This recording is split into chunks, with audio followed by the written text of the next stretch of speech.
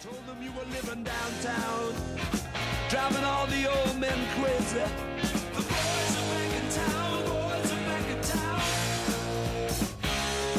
I said, the boys are back in town, the boys are back in town.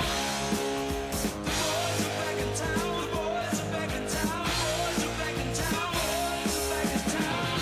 Hello and welcome to episode 108 of Section 138. I'm your host, Mark Colley. As always, I'm joined by Bryson and Jacob. How are you guys?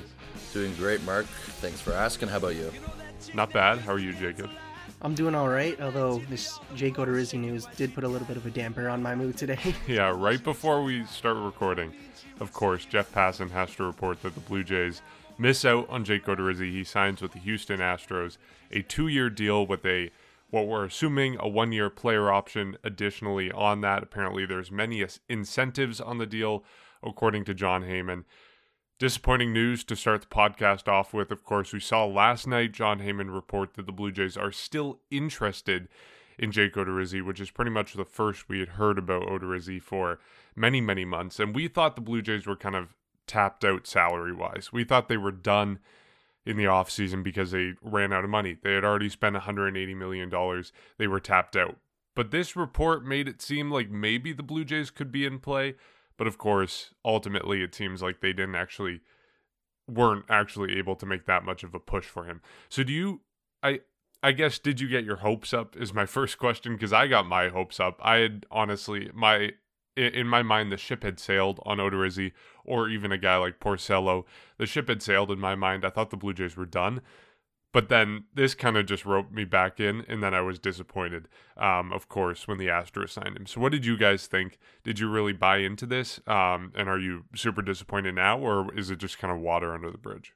Well, I tried not to really get my hopes up because realistically at this point in spring training, I didn't really expect much to happen, but I still am disappointed, primarily because of the lack of depth the Blue Jays rotation has. But yeah, I tried not to get too excited, but still, nonetheless, it's still a bit of a sad day to hear that the Blue Jays missed out on, unfortunately, a yet another piece in the rotation. Yeah, to be honest with you, I never had really any optimism at all. And I'm going to go back to the winter, especially with Odorizzi. I never really had too much optimism about it. It makes sense now when you're looking at the details that are just emerging. You know, the Jays, first of all, let's go back to Taijuan Walker. They didn't want to go past 1 year with Taijuan Walker. The Mets gave him the 2 years. And I have to imagine the Jays weren't going to go past 1 year as well with Jake Odorizzi. And, for him, he took a better offer with Houston. He has the potential to be there for 3 years. As you mentioned, Mark, that there's a player option at the end of or after the second year. So, of course, it's a good deal for Jake Odorizzi himself, who was obviously a late signing with spring training well underway, but just never really too much of a, I guess, for me to get my hopes up. Even when I saw the report yesterday, I just didn't think too much of it, because obviously the one thing we did know is they were always going to be interested in him, but they did seem to be almost maxed out after the Springer signing, spending around what their budget was this winter. So, the fact of the matter is, and I guess we can finally say this case closed, as much as since we can rule out the possibility of Jake Odorizzi, is that what you see now is what you're going to get in terms of what's in the organization, and that's the start. So, the trade deadline I've mentioned, take a look at that. There's going to be names that emerge throughout the year that the Jays will be interested in. And you have to imagine that's going to be where they add. There's no way they don't add by the trade deadline with what they have. And it's a very, it's going to be a rotation. It's questionable. And you're going to have to be relying on a lot of people to have a bounce back season and to be mediocre to good at best for players like Robbie Ray, players like Tanner Roark. You're going to have to depend on them like that, especially someone like Steven Matz, who's battling for that fifth spot in the rotation. But for Jake Odorizzi, for any Jays fans, I know the Jays fans wanted him. He would have been a great addition, but ever since that Springer signing, I just had no optimism for anything else, I guess, somewhat major, somewhat, big, or a big headline for the team. I think that was pretty much a way to wrap it up. And, it just didn't seem too much for me to be super optimistic. And we don't know too much about the details yet, but it's going to be around $30 million over 2 years. That's what we're hearing just now. So it's going to be it's a pretty good deal for Odorizzi. So I guess the one thing to look at, and I'm assuming this is what happened, was the Jays just didn't want to go past that 1 year, similar to Taijuan Walker. And I don't really blame them for that as well. So we'll see what happens. And the trade deadline is going to be what I'm completely focusing on in terms of an upgrade. And I guess that's the only way it's going to happen now. Yeah, you just mentioned it. John Heyman says it looks like the deal can max out at $30 million with incentives. We'll see what those incentives are as it's reported more. But yeah, the Blue Jays weren't going to spend that amount of money.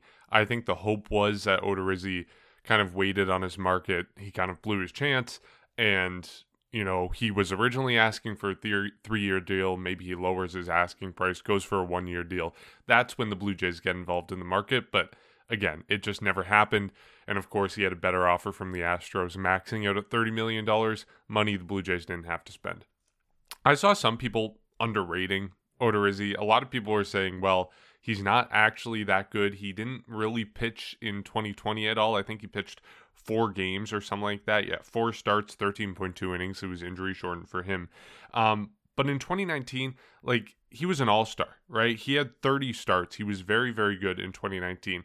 2018, 32 starts. Not quite as good, but he was still very, very good. So, I mean, some people underrating this guy, but I think when you're looking at an above-average league starter, I think that money is justified. I wish the Blue Jays had that money to spend, but again, we've litigated this conversation before.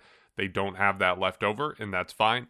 But again, I think Odorizzi still would have been a perfect addition for this team, and I don't think anyone should be underrating that.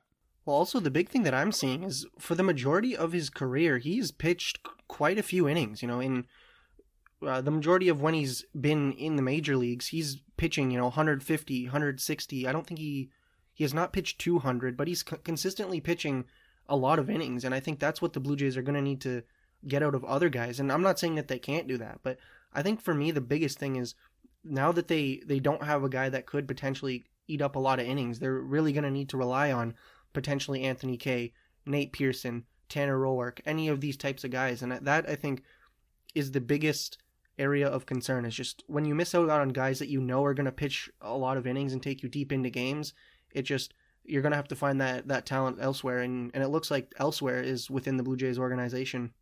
Yeah.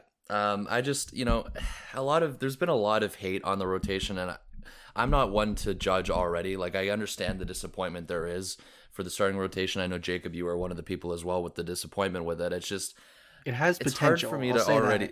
It does, and that's what I'm going to say. It has a low floor, and it's, you can't really already just hate on it. I can't accept that right now. You have to see what happens. And I know it's going to be relying on a lot of guys to bounce back, and you're going to have a few people bounce back, but maybe not everybody.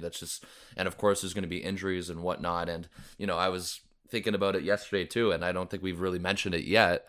It's that, especially in a season like this, we know the complications when someone tests positive or has a close contact. You're on a list and you're shut down for at least a week.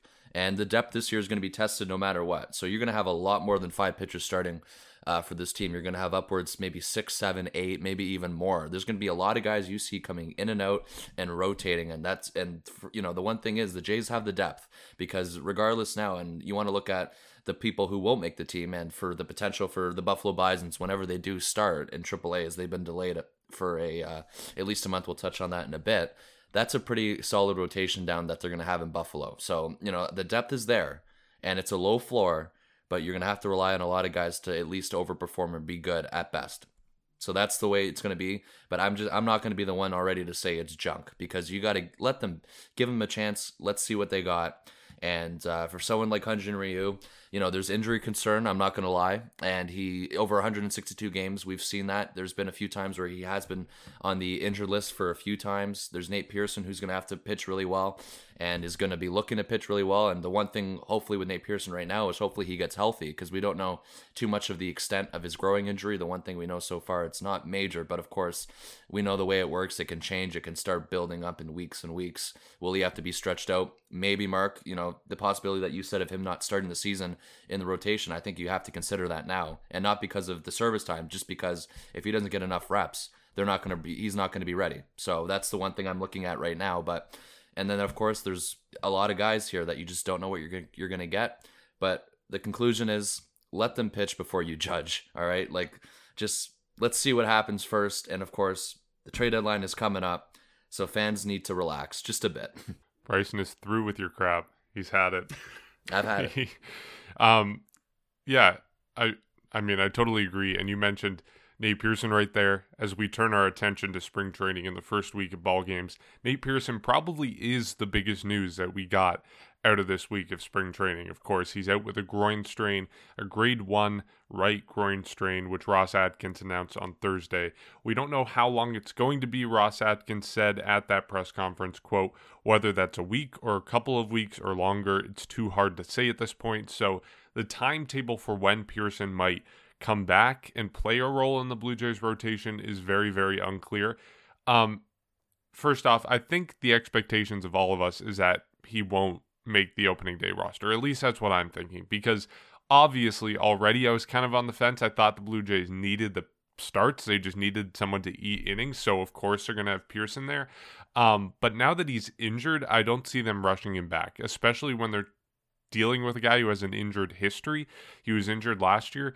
I think they're going to want to take their time and make sure he's healthy. He has his feet under him so he can set the groundwork for a good season instead of rushing him back and potentially costing, talent through the course of the season because he's, dealing with nagging injuries. So I think they just want to pause, reset, get him fully healthy, wait maybe an extra week or two to make sure that's possible, and then start ramping up. Exactly, and this is a guy who has had injury histories in the past. I believe he's had a concussion, and he's also had some arm injuries, especially with last season. And a couple of years ago, I think it took him out of playing for the majority of the minor league season. But it's really going to depend on the Blue Jays' caution and how cautious they want to be. And I mentioned all of his previous injuries because this is a different injury, thankfully. I mean, we don't want an injury, but it is different, so it's not like he's re-aggravated anything previously, or at least not to my knowledge. So it really is going to depend. You, Mark, said that you don't think he's going to make the starting rotation, at least because of this. Probably accurate. I wouldn't rush Nate Pearson. Yes, the Blue Jays need starting pitchers, but you're not gonna sacrifice the entire season or the majority of his season just to get him on the opening day roster. And with service time, doesn't matter anymore. He's the clock is ticking. He's gonna pitch. It's gonna count towards his rookie deal. So just wait it out. There's really no harm in it. Yes, the Blue Jays rotation could struggle. I think it's still gonna struggle even if he's in it. But just give it some time. Let him really get to where he wants to be. And the Blue Jays, I think it was Charlie Montoyo, said that he wants to wait till he is 100% pain-free. So really, I can't complain too much. Yeah, it's unfortunate that this happened, but you gotta let him rest. And it's what it is, and we'll see when he gets back. Yeah. Okay. I'm just gonna say it before I predict anything. I just, of course, want to say, you hope he's healthy. Okay. And I want him to be there. In this case, I hope I'm wrong, but maybe it's, covering the team or posting about it on Instagram or just experiencing it. Every time there's these types of injuries, it's never what they say it is. Like a week, especially with the growing, everyone heals faster. And the one thing with that is you do not want that re-aggravated because it's only going to get worse. So that's why I'm a little bit concerned, just a little bit, because even if they don't, because you just don't know, like I think they said at least a week or two. What if that, is that going to start turning into 2, 3, and then right when he gets healthy again, you're going to be in the last week of spring training, and it may not be enough to stretch him out. And that's the concern for me, and especially his age. And Jacob, you just mentioned the injury problems he's had with his arm. At least it's not his arm, but his growing, it's just a bit of a concern for me. And I do want him on that opening day roster, and if healthy, I do think he will be there. But, unfortunately, the only thing that may hold him back from doing that now is his injury. So, we know the depth they have. We know people like Julian Merriweather's being stretched out, Anthony Kay's being stretched out, Ryan Barucki. They're all names to, I guess, that could be emerging as possible options to fill in for Pearson until he's ready. There's Ross Stripling, who just arrived to camp this week, somebody who can also do that. Maybe the Jays go with openers. There's a whole there's a lot of possibilities they can go in here, but I'm a little bit concerned because I've seen it too much of covering the team and just following the team that it's never what they say it is. And you have to be very lucky for it to be that way. And that's why I just haven't heard enough for me to believe that he is going to be ready at this point. But I do hope he is. And if he is, he will be on the team for sure, in my opinion.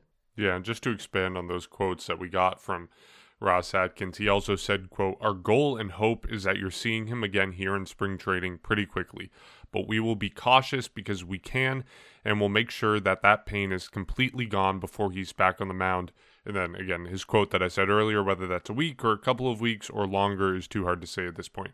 So it seems like their goal is pretty much what we said. They want to make sure his fundamentals are sound, that he is set up well to succeed, and that pain is completely gone before they start ramping things up again. And even if we see him towards the end of spring training, he's going to be starting pretty much from scratch after not throwing for a couple of weeks. So I put the possibilities of him making the opening day roster as a starter at pretty much 0 right now. I think it's going to be happening maybe late April. That's what I'll put it at, because I think, again, they want to be cautious. They want to make sure this is totally dealt with before they ramp it up. If you guys had to choose an area of time for him to make his 2021 debut in, what would you put it at? Again, I'd put it at late April. I'm going to say the exact same thing, pretty much for the reasons that we've listed. The last thing you want is a re-aggravated injury and a pitcher that you relied on not be reliable for the rest of the season. And this gives me a very different injury, but it still gives me flashbacks to Aaron Sanchez on how he was just constantly in the rotation, in the bullpen, out with his injury, and then he was eventually traded. But that's the last thing you want. You don't want to rely on a guy and have a cornerstone of your rotation not be playing. So be cautious. You don't absolutely have to have him pitching April, whatever his turn in the rotation would be, April 10th, or whatever the case is. So have him pitch when he's ready, and yeah, it'll probably be late April, late May or mid-May at best, or at the latest. But yeah, don't expect him to pitch in the first 3 weeks of the season. I'm gonna be a little bit more optimistic. So I'm looking at the calendar now. It's March 6th. So I'm gonna say mid-April, and then the latest late April. So I just think that depending on it, maybe a couple weeks is when he resumes throwing. And the one thing I do wonder too is, let's just say he's not ready, as we're assuming now, does he start the year on the alternate site, or do they actually send him even lower to AA maybe? Because we know the AAA season's delayed, and there's going to be alternate sites until then. But do they want to give him game action, or will they just put him in the alternate site? Either way, he's going to be pitching somewhere. So I'm going to say if he starts throwing again in a couple weeks, I think mid-April and then late April at the latest. So I just, for Nate Pearson, they're going to be very cautious, especially someone like him.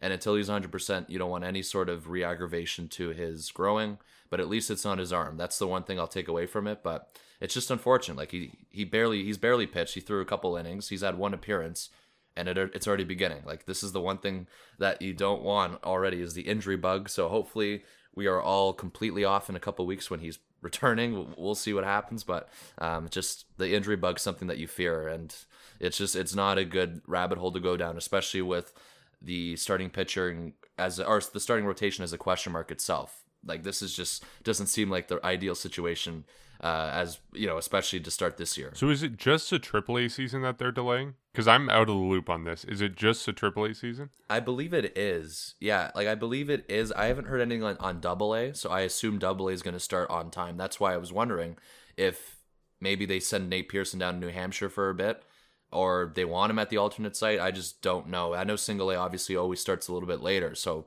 completely rule that one out. But it's either going to be New Hampshire, or it's going to be their alternate site. I assume they'll just be in Dunedin. I assume they'll be in Buffalo, just because there won't be any AAA games there for about a month. So that's probably what you're going to be looking at. And then, of course, AAA starts May 1, I believe, right now. So you hope that's when they start too, because you want to see these guys play again. They've already missed a year of action for those who weren't on the team, and the best was, or some people, the best case scenario was being on that alternate site where you were just pretty much playing simulated games against each other. You want to see game action for those guys and for their development, especially people below AAA. Yeah, so it does look like the AA and Single A was already scheduled to start later, so it's going to be staying on the same time frame. AAA is moving later to be on the same timeline as AA and Single A. So yeah, we'll see what happens with that. You mentioned the alternate training site, and the alternate training site has been brought up again this week. Josh Palacios, who has been turning a lot of heads so far in spring training. He, so far, is killing it. He's had 4 games, 9 at-bats, 5 hits, 2 doubles, a triple, a home run, including a single shy of the cycle in 3 at-bats in yesterday's game where he also had 5 RBI. He's only struck out twice. He's batting overall .556, slugging of 1.333. He's been absolutely insane. Of course, 9 at-bats, tiny sample size, but he mentioned as part of the reason for why he thinks he is broken out, why he thinks he's improved a lot this spring, both offensively and we've seen him improve defensively as well, was because he was at the alternate training site. He said it helped him not have a fear of being over-evaluated or failing or not being able to focus and improve on what he needs to, because at the training site, they weren't playing games. So he said that training and that, not having to play a game day in and day out helped him focus on what he needs to improve. So it was really interesting to see those quotes from him. And I think so far, I have 3 guys that stand out to me this spring, and we'll get to the other 2 guys later. But Josh Palacios is the number 1 guy. He's turned a lot of heads. I don't know how much of a space there is for him on the major league roster, but he's impressing a lot, and he's definitely the number 1 guy I would say is coming out of the blue and surprising a lot of people this spring. Well, one thing that I've noticed, and one of the problems with the way spring training is this year, is we really don't see much going on. I have seen some reports on Twitter and whatnot, but as you mentioned, Josh Palacios, he's been fantastic. I've heard a lot about Orelvis Martinez, hopefully I pronounced that right, and he's been gaining a bit of attention earlier in the week about how good his exit velocity is, and apparently he and Luis Rivera have been working on things defensively because that's kind of the one thing that he needs to improve on. Also, people that I've looked at, when the Blue Jays first played the Yankees, Simeon Woods Richardson was pitching. I heard a lot of attention being thrown towards him because he has also pitched, it said, 2 scoreless innings against basically the opening day Yankees roster. He faced DJ LeMahieu, Aaron Judge, and throughout that he only allowed 1 walk. So that's really interesting. Also, out of his 28 pitches in that appearance, 14 of them were strikes. However, the problem was he was falling behind in the count. But if you're able to rebound and do well against those big hitters, then that is showing good promise. But yeah, it's just the hardest thing about spring training this year is that we really can't see much. So we're just kind of going by what other people are telling us. But yeah, I'm seeing a lot of good things coming from these pitchers, pitching prospects, that is, that the Blue Jays have, and hopefully they can come up this year or in the next couple of years and really make a name for themselves with this team. Yeah, talk about Josh Palacios coming out of nowhere, and just, a lot of, I've always seen his name, I guess, circulating around the minor league system, but there's no way fans are too familiar with him. So the one thing about him too is he's been through, just looking at it, he's been pretty much through the entire minor league system for the Jays. He's actually never played in AAA yet, but he was just looking now. He's 25 years old. And just as I mentioned, he went to college with Auburn, so that's where he started. And of course, going through, just looking at it, he's been through all the types of A-ball for the Jays, even going back when Lansing was still an affiliate. And he's been through New Hampshire. And of course, like I just mentioned, he's never been to AAA. So good, but good for him for making an impact. And you wonder too, is that maybe the way he's performing, he obviously won't make the team, but maybe, the way he might earn himself, maybe I would say that 5th outfielder, 6th outfielder spot. Like maybe he's one of those people that are first up in terms of who's in the minor league system. And I do think that the way he's playing, you might see him at some point this year. Definitely not to start the year, but pretty impressive.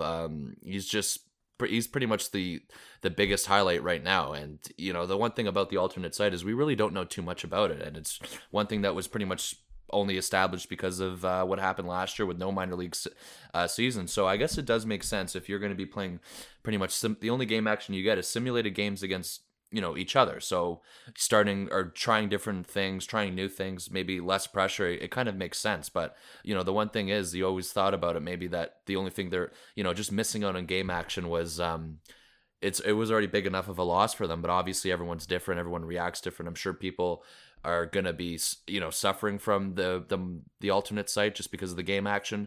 And for Josh Palacios, I guess you can say otherwise, because clearly he said it was one of the best things that happened to him last year. And maybe that's one of the reasons for his breakout, or his early, breakout so far in the spring. And he's earning himself pretty much spot in the lineup every day, which is good for him as they want to see more and more of him, which is why I'm thinking that the way he's playing, he could be that fifth, sixth guy for the outfield, which means he starts the season in AAA for sure, or to start in the alternate site, and then of course when AAA begins playing games. But yeah, Simeon Woods Richardson's another one, Jacob, and you were mentioning what he did, and he struck out the Yankees pretty quick. I think the strikeout on Stanton was about 30 seconds, and the one thing about him is I guess you can compare his pace to someone like Ari Dickey in terms of working really fast from what we know as Blue Jays fans. So he worked really fast. He struck out Stanton and Judge with the fastball. He struck out Gleyber Torres with the slider. So he's got a lot of tools. And just remember too, this is one of the guys they got from Marcus Stroman. And I don't want to blame any fans, but at the time, the poor guy was getting a lot of hate. And the one thing about him is he was really young. He was in, I believe it was AA at the time, and we still haven't seen him yet. And, at some point this year, I think you're going to be seeing him. Another guy, too, is Alek Manoah, who's just been another one impressive. He struck out a few Yankees as well. A lot of people are wondering about him. I don't see him this year at all. I don't think he's coming up at all this year. But someone like Simeon Woods Richardson, I wouldn't be surprised at some point this year you see him. Back on Palacios for one last second. I know you said you don't think he's going to make the roster. In the situation where maybe they trade Randall Grichuk, who knows how outlandish that is. Now that Jake Odorizzi is off the market, they might be still looking for a starter. Let's say they move Grichuk. We've talked about this before. Is there a possibility that Palacios is a guy who starts with the Blue Jays as that fourth outfielder? Do you see him as a guy who's going to be on the roster in the majors early on in the season? Personally, I don't think it's that likely. I think there's other internal options that are going to take that place. I don't even think he's really like the fifth outfielder who gets the first call. I think he's probably sixth or seventh at this point. I think Jonathan Davis is the first call for the Blue Jays. I mean, he really showed what he's made of last season, both offensively a little bit, but more defensively. I mean, we remember that incredible catch down the foul line at Salem Field on the last day of the season for the Blue Jays. He really showed what he's made of, and he has made some strides this spring. So I think he's the guy who gets the first call. If the Blue Jays trade Randall Grichuk, I think he's the fourth outfielder. I think Palacios is sixth or seventh. He's a little bit down the line. It's not to knock him, again, doing incredible this season, but he's never played above AA. I think the Blue Jays want to give him a little bit more time, see if what he's done this spring is actually for real. Exactly. And when I looked at this, I just Googled this really quickly. Jonathan Davis obviously is a right-handed batter, whereas Josh Palacios is a lefty. So potentially there's, a little bit of a advantage for him. But yeah, I don't think it's overly likely just because of the fact that Jonathan Davis has proved himself to a degree with the Blue Jays, especially last season. He really was their fourth outfielder. He's probably next in line, in terms of a hierarchy. You have the starting three. You have Grichuk, then you have Davis. So, I mean, I'm not saying that it's unlikely or that it's impossible for him to make it to the big leagues, but it's really going to take multiple things for him to do that. Jonathan Davis does probably have priority, some veto power there, but yeah, he hasn't played above AA, so it's really going to take some getting used to and saying, okay, you've eased yourself into AAA, you've proved yourself, and then yeah, we'll give you a shot in the big leagues. Yeah, absolutely. He's going to be, the way he's playing now, he'll be fifth, sixth, and he will be one of the first people to be called up, like I mentioned, but probably not the first. Jonathan Davis is somebody who's just, he's impressed because he's also made some impressive catches this spring from what we know of through Twitter. Obviously, there's been a lot of limitations to, I guess, listen or watch the games. But anyways, he's been another one who's impressed so far. And the one thing for Davis is he's always been that guy, or at least going back to last year too, he just, he deserves the opportunity. He's just never really gotten one. And the thing with him is I'm looking at his game log now. He didn't play his first game with the team until September 8th.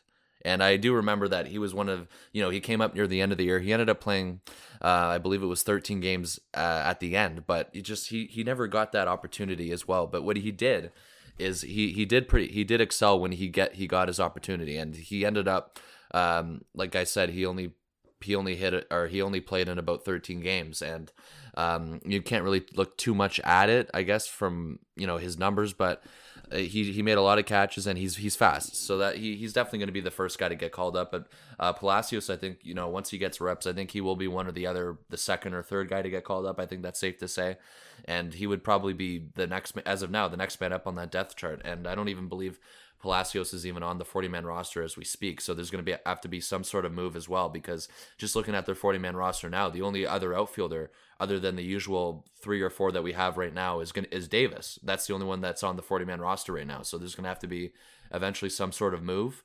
But I do think at some point this year, just because we know, the one thing is it's going to be a long season, right? A usual season is what we see. We see more than a 5th outfielder come up. I think at some point by the summer, Palacios will get an opportunity because, well, we've seen it with outfielders who aren't, I guess, the first guy to get called up. You see a few other guys get that opportunity. So I do think you'll see Palacios at some point. But Jonathan Davis is another guy who just, unfortunately, he's just never gotten that opportunity. He's always been, I guess, the odd man out. But, I would like to see him get an opportunity because he's always been impressive from what I've seen both on the field. And I do think he's got some talent as well at the plate. Yeah, for sure. Another guy who impressed me, the second guy on my list of 3 guys I want to talk about, is Robbie Ray. I think this is someone who kind of flew under the radar in terms of performances this week. I mean, we have like the headliner names, of course, like George Springer making his spring debut. We had Hyunjin Ryu yesterday coming in. We've had like the big names, but I think Robbie Ray is someone early on in the week that proved himself. Again, he's only made 1 spring appearance, and he actually wasn't all that great numbers-wise. He pitched for 2 innings, gave up 1 home run, a solo shot, and that was the only hit he gave up, struck out 2. But I think the most important thing about his appearance was that he threw 26 pitches, and he only gave up 2 balls. So 24 of his 26 pitches were strikes, and I think that's the most important thing from what he did in his start. Because, of course, we know the problem with Robbie Ray is command. That's what he's struggled with the most over his career, and especially in the last few seasons. He led all of the major leagues in walks in 2020. So you look at this guy, he's obviously someone that struggles a lot with his command. And I think seeing him only throw 2 balls out of 26 pitches, that's exactly what he has to do. And he said after the game that he was comfortable with his command, that he felt really good, that he thought he was throwing really well. And that's exactly what you want to hear from a guy from him. He has struggled with command. Command is one thing that if he finds it, he's going to be a really good pitcher. And he showed it in his start, and I love to see it. So that's my number 2 guy out of the 3 guys I've been really impressed with so far. See, the thing with Robbie Ray is, none of us have really said that he's not a good pitcher or that he can't throw strikes. Well, the problem is he's throwing too many balls. And when you look at his strikeout ratio, he led the league. He led the league in 2017 with Arizona with 12.1, and it's been very consistent. It hasn't dipped below 10 since that year. However, his walk per 9 has been going up from anywhere close to 4 to now, I think it was 9 with Arizona, 6 with the Blue Jays. So it's just that I think is the biggest thing. With in terms of his position on the team, he's making the rotation, but very, very promising to see him really get more command and show that he is able to at least lower that walk per 9, because that is the biggest problem that I saw with him last year. And Pete Walker, we've heard a lot about him working with him throughout the season, really finding their groove. And yeah, I'm overall, it's hard to say that I'm impressed because I haven't really literally seen him, but going by what we're hearing, it's definitely promising. Yeah, with I was gonna mention that right off the top, Jacob. So thanks for stealing that. But I'm kidding. It's just the Pete Walker effect. When you look at it, Robbie Ray, his numbers improved. Right when he came over, he ended up playing 5 games with the Jays, and of course there were 7 with Arizona, so relatively close. And yeah, when you want to look at his ratios, his walk ratio in Arizona was 9. When he came over here, it ended at 6.1. And his, that's one thing that's been the problem. You guys have mentioned that his whip also came down as well, and a lot of other things came down. So the thing is, you need Robbie Ray to be better, because with what we have on the rotation, he will be that second or third guy, especially with this Pearson news. You have to imagine he's going to be one of the first people that start right away, behind Ryu. So for Robbie Ray, it's impressive, and you need him to continue that, and you hope it's something that sticks, because you need that performance from him. But the walking and the command has always been a problem with him. And, we knew about the whole thing when he was changing his windup and how, he had to go back to his old windup, how it kind of messed things up. But, the Pete Walker effect so far has been played off because his numbers is dipped, or sorry, fallen, which is good because they were high, and his walk ratio is also fell through about 3. So that's pretty, I guess, optimistic for fans and for entering a full season. That's what you want out of him, because he's going to be one of those top guys in the rotation in terms of what we have on paper right now. Yeah, and talking about the rotation, the last guy that stood out to me was someone I think flew under the radar a little bit, but Francisco Liriano. The Blue Jays need him, and I mean, Jacob, you've been on this, I think, for a long time about Liriano, but like the Blue Jays need pitching depth. That's something that is essential to them. And I mean, so far, he's thrown 2 innings in 2 appearances. He closed out 1 game, just appeared in relief in the other. He's only walked 1 batter. Otherwise, he's been perfect. He's only had 1 strikeout as well, but 7 batters faced, 1 walk, no hits, no runs. I think he's doing what the Blue Jays need him to do, which is just pitch and not give up runs, because he needs to eat innings. That's his job if he makes the team, and so far, so good. He's shown he can do that, and I think he can surprise a lot of people, come out either of the bullpen, which I think I would prefer, or the rotation, which would, again, not be the end of the world if he shows the numbers to be good enough to be in the rotation, and can surprise a lot of people, provide a lot of depth where the Blue Jays don't have it. So that's the last of my guys that I was impressed by.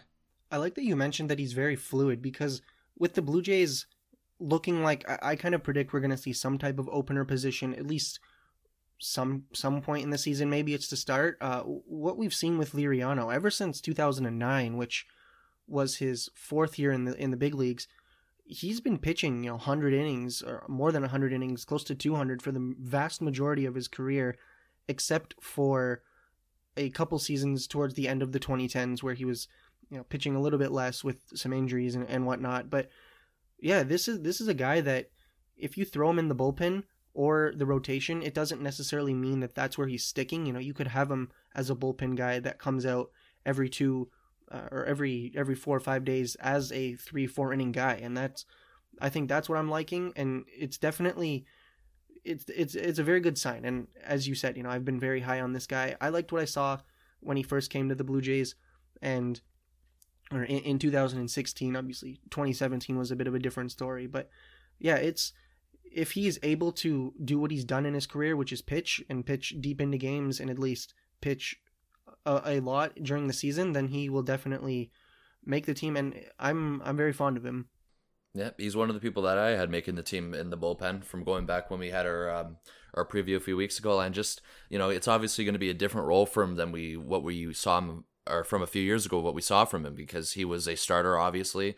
And I guess near the end of the season, I believe it was 2016, when he came out of the bullpen in the wild card game, and he was very effective coming out of the bullpen. So he kind of transitioned, I guess, a little bit there. But from what we know of Francisco Liriano, he's always kind of been a starter. So, even going back to his let's just take a look here. 2019, he didn't start 1 game. So I guess that transition period already happened. Of course, he didn't pitch last year, but 2 years ago, it was he went back to Pittsburgh for 1 year, and maybe that's when I guess his role permanently changed, because the year before he was starting games for Detroit. But as he would be an effective reliever, I do think that, and I guess never say never of the possibility that he starts a game this year, or at least as an opener, because can't rule that out, obviously. But for him, he's looked pretty good, and he's always been somebody that I've liked with the Jays. He's always been effective, and even when he came out of the bullpen in that wildcard game a couple years ago, he was really effective. So I've always liked Francisco Liriano, and he's bounced around a lot, obviously, but somebody that could easily make the team, as a non-roster invitee. So good for him to see him pitching well so far, and you hope it continues for him to make the team, because he was one of my predictions. I believe, Jacob, you had him as well making the team. So that's the one thing I'd keeping an eye on. Mm-hmm. And did anyone else stand out to you guys? Because I know, there's obviously the names that we've seen, like Palacios, but there's also some guys who have had good performances that maybe some people aren't talking about and you've had your eye on. So is there anyone else? I know you mentioned Simeon Woods Richardson, but people who you've been watching a lot and really impressed by? There's been a few. It's just, I'm a lot of what I've seen is what I've expected. You're seeing Bo Bichette, who is walking a lot so far to start, and he's been really good at the plate, and I've really been impressed with that. Even that very first game against New York where it was televised, I believe he had, his very first at bat of the spring. It was almost like a 10 pitch at bat, and it was, I believe it started out. Yeah, and it ended up. It started out 0-2, and he worked it to a walk. Yep. So it was really impressive. Yeah. And of course, there's Vladimir Guerrero Jr., who this needs to be the breakout year for him, or else there's going to be a lot of questions. We've gone over that. There's been George Springer, who's just leading off and getting base hits, which is really good to see, but something you expect. Lourdes Gurriel Jr.'s hit a home run already so far. That's something that I've liked as well. And the one thing too, I guess it's not really, we haven't really touched on it yet, and I want to ask you guys about it. I just feel like it hasn't gotten a lot of attention, is the catching controversy, because you have Danny Jansen, but Reese McGuire is out of options. Is he going to make the team, or will Alejandro Kirk make the team? Who's going to start the year as the backup catcher? There's a lot of people that do think that Reese McGuire could make the team just because he's out of options, and I want to get your guys' thoughts on that, because I personally think it should go to the better hitter, and that's Alejandro Kirk. And the other question is if Danny Jansen continues to be mediocre at the plate, you wonder how long until, I guess, it kind of transitions into an alternate thing between Kirk and him or somebody like that, where Jansen's obviously starting for Hyun-Jin Ryu, but how many games will he start consistently if his bat slows him down this year and someone like Alejandro Kirk's outperforming him at the plate? Well, with Danny Jansen, I was just trying to look up some news on Twitter, and he caught Hyun-Jin Ryu a couple days ago. He had a home run there. He said he feels like he's getting his timing back, which is a good thing, because as we've all seen, Danny Jansen's bat has definitely not been his strong suit. But when it comes to Reese McGuire, this year he has gotten into 4 games with 7 plate appearances, 5 of those at bats. He had 2 walks, so there's that. But he doesn't have a hit yet, so it's really going to depend. We heard that Reese McGuire was going to get into a lot of games in spring training to really try and re-earn his position, but it really is going to depend on who outperforms who. And Alejandro Kirk, I would say, has the advantage as of right now, considering what he did last year. I think he got into 10 games, so it's really going to depend on who outperforms who. We know Danny Jansen's for sure making the roster. That's not a question. But it really is going to depend on, is Reese McGuire able to not only prove that he's good and that he can outperform Alejandro Kirk, but prove that he, last season and the previous years where he wasn't hitting as well, really were an outlier. And he's able to perform at least league average, if not better. Yeah, I don't know. I like to think like we have all the answers, but I really don't know what the Blue Jays do with this, because obviously they don't want to lose Reese McGuire, and Alejandro Kirk only played like 9 games in the majors. But at the same time, it looks a whole lot like McGuire might be a dud and Kirk might be a star. So it's like small sample size, all that stuff, but I'm really leaning towards Alejandro Kirk. And whether they try to send Reese McGuire down and he gets claimed off waivers by someone, I'm willing to take that risk. I don't know if he really will get claimed off waivers, because he hasn't shown himself to be a good catcher in the majors. Of course, we've talked about his defensive skills, but I don't think even that's really going to outweigh any offensive problems that we know he has. So I don't know.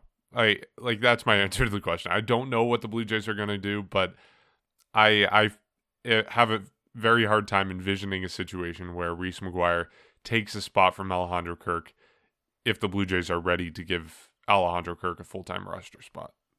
Yeah, and it's not even about Kirk just being better. It's just that, we've seen this, unfortunately, we've seen this with baseball and other sports, is that, unfortunately, that guy that has more flexibility in terms of options in baseball sometimes is the odd man out. And because of that, it also depends on the Jays willing to take the chance to lose McGuire. And the one thing, too, is I don't know how taxi squads work this year, but the one thing that was a rule last year is that you actually have to clear waivers as well to qualify for the taxi squad. So it literally is Reese McGuire makes the team or he's going through waivers. So that's the one thing.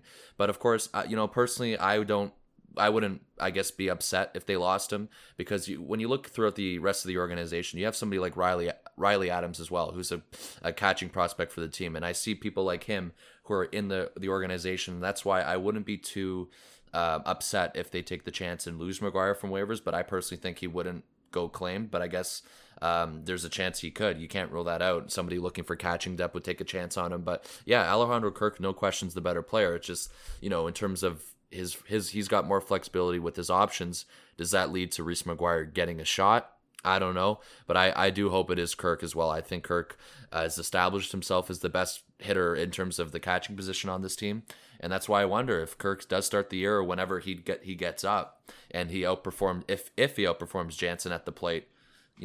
How much more is Jansen going to be that starter, right? As much as we will see him personally catching for Hyun-Jin Ryu, because that seems to be where Ryu's most comfortable. Of course, you won't take that away, and you won't take games away from him there, but Kirk started DHing as well in the lineup near the end of the year. I know they had 3 catches at the time, but they were trying to get his bat in there as much as they could, and that's the one thing I do wonder is how much longer is the starting leash on Danny Jansen.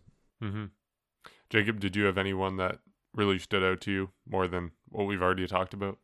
Well, I was going to bring up Danny Jansen, but we kind of just talked about that. I think I'm impressed with very small sample size, but hearing that he is starting to get his timing back and he's really starting to prove himself that, hey, maybe I can improve and I can not only be a good defensive catcher, but also be a good offensive catcher, because as much as I want to say that he's the starting catcher and that he doesn't have a role to lose, at the same time, if Alejandro Kirk or Reese McGuire or whoever it is, if they are outperforming him offensively, we will see them more.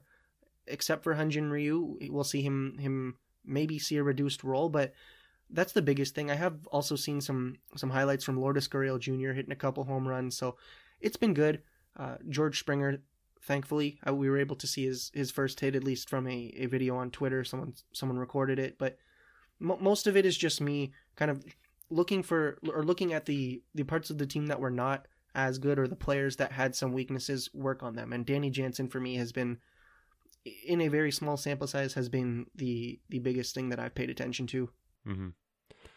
All right. Well, another thing we wanted to talk about today is not as fun of a conversation. The Blue Jays under a little bit of heat this week because of Mark Shapiro and Ross Atkins, of course, both of them coming over from the Cleveland organization and being involved in hiring and advancement and promotion decisions with Mickey Callaway, who, of course, if our listeners don't know, check out The Athletic. They've done some incredible reporting on it, but Callaway has been alleged by 5 women who work in sports media to aggressively pursue them with unwanted sexual advances.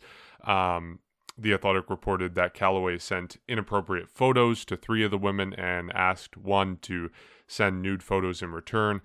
The influence of the Blue Jays on this, the connection that the Blue Jays have, like I mentioned, Mark Shapiro, Ross Atkins, coming over from Cleveland in that 2015-2016 offseason, but they were both involved in the organization when Callaway was coming up through the organization before he went to the Mets as a manager and then to the Angels as a pitching coach, which is what he is now. I assume not for much longer. Of course, MLB is investigating. We'll see what goes there.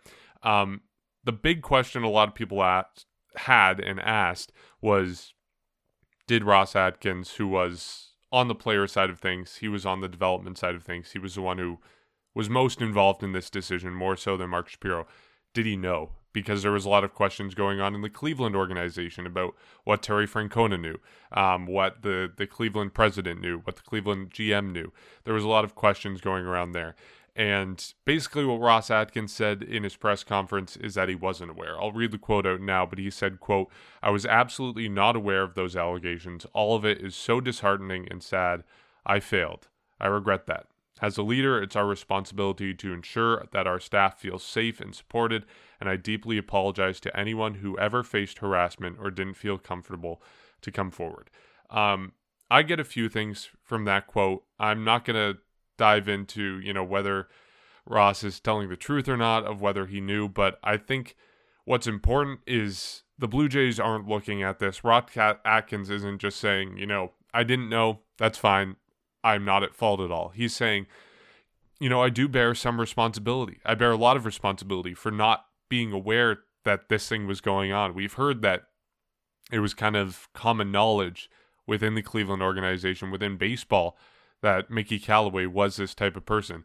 So I think it's really important that Ross Atkins is taking some responsibility and saying, look, I failed. I should have done better. We should have had these things in place to make sure someone like this can't get away with this.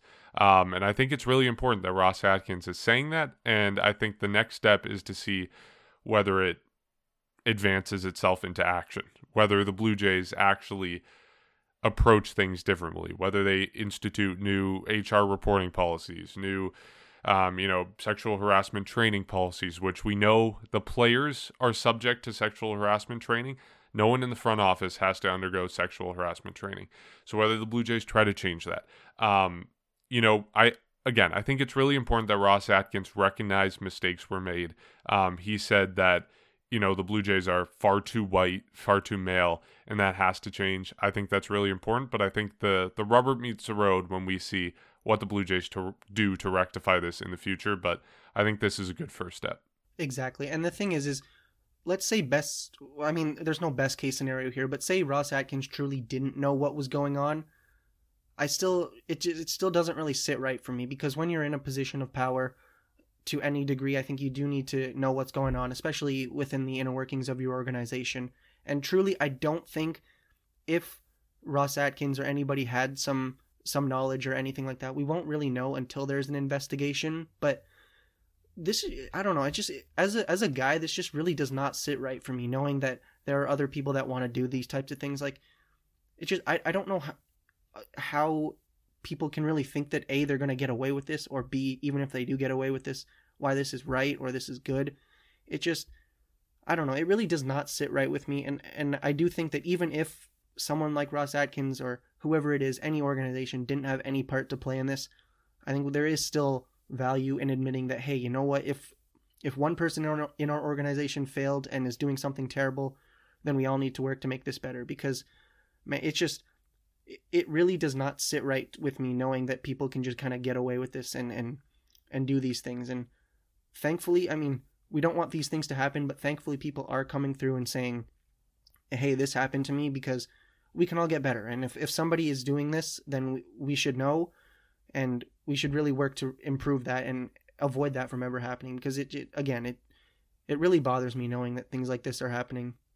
Yeah, it's unfortunate. It's something that is, I guess, needs to change, but it's hard for me to, I guess, relate to anything. And I guess as well for you guys, is we're all three white guys, right? So it's hard for us to kind of just, I guess, compare ourselves to it. It's just, unfortunately, the best we can do is hear about it, and you just know that something's things are still wrong in this world, and we are, hopefully we get on the right track one day. But the most important thing, no matter if it's your race, your sexuality, your gender, your color, it's just that you need to be comfortable in the workplace, and you need to say something if you're not. And I think, I believe there's anonymous hotlines now that the MLB has set up as well with other leagues, which is a good first step, because people need to speak up if they're not comfortable. And unfortunately, this is just something that I guess happened years ago, but it's still something that's not right now. And Mickey Callaway should lose his job. I believe he's suspended right now, but I think the right thing to do would be letting him go. And people like this just need to get removed from whatever environment they're in, no matter if it's baseball, another sport, any sort of business, in anyone's personal life. You need to feel comfortable in the workplace, and we need to take the steps to get better, because we're not perfect, and I think we are starting to take steps, but we still are nowhere near perfect. And that's why the one thing is, you hope Ross Atkins is telling the truth. Unfortunately, none of us would know, but the one thing you can tell, the one thing you can tell is he was pretty remorseful in his statement, and he seemed pretty upset about it. The one thing is, though, which I find a little bit strange, is Shapiro did speak. He didn't speak a lot, and I think a lot of it more went to Atkins, and maybe it's Atkins just protecting Shapiro or speaking on behalf of him. But you really don't know what truly happened years ago when they were both in Cleveland. But the one thing is that you hope that one day we can make progress and eliminate this as much as possible. But the bottom line is people need to feel comfortable wherever they are, and if they're not, someone needs to speak up, and this can't be, I guess, buried under the rug and then somehow resurfacing years after, where something should have been done at the time. Yeah, I think the thing with Shapiro is he was more on the business side of things. This was mentioned in the Sportsnet article that first reported that he had a staff meeting on, I think it was Wednesday, to talk about the connection and everything that went on. As president and CEO of the Blue Jays, he held the same role with Cleveland.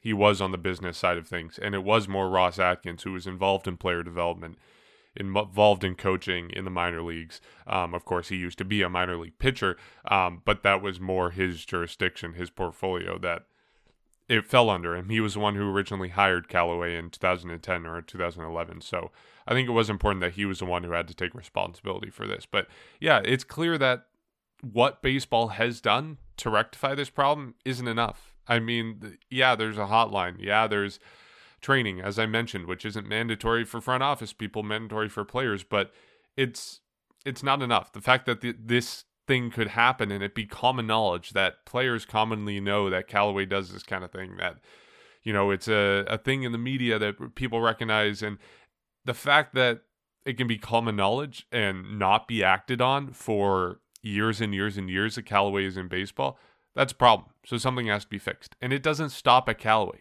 Callaway and Jared Porter and all these guys, they're just, you know, the tip of the iceberg, I think. You know, there's other guys who are getting away with it right now, and MLB and teams have to take leadership and do something to make sure that this stops and that it really does get improved on, because again, it's not just Callaway, it's not just Porter.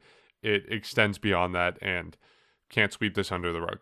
Sports really has to be a place for everyone, and like you said, Bryson, it's that something like this stops it from being that, and it makes people uncomfortable. So obviously it's really important. But on that note, I think we'll end our podcast there. Not a high note to end the podcast on, but again, a really important conversation to have and recognize the steps that still need to be taken for the Blue Jays and other teams around baseball and just professional sports in general. But thank you to listening for this episode. You can check out our Patreon, patreon.com/section138pod. You get access to our patron-only Discord. We have bloopers, choice of outro and intro music on the pod, lots of awesome benefits, and it just goes to help support what we're doing. If we're being completely honest, we'll still do it if you don't support the Patreon. We don't need the money, but it's just it just helps support what we're doing and helps us, you know, grow the podcast a bit. So you can also check out our Instagram and Twitter at Section138pod. You can rate and review our podcast on Apple Podcasts, and we'll catch you next week.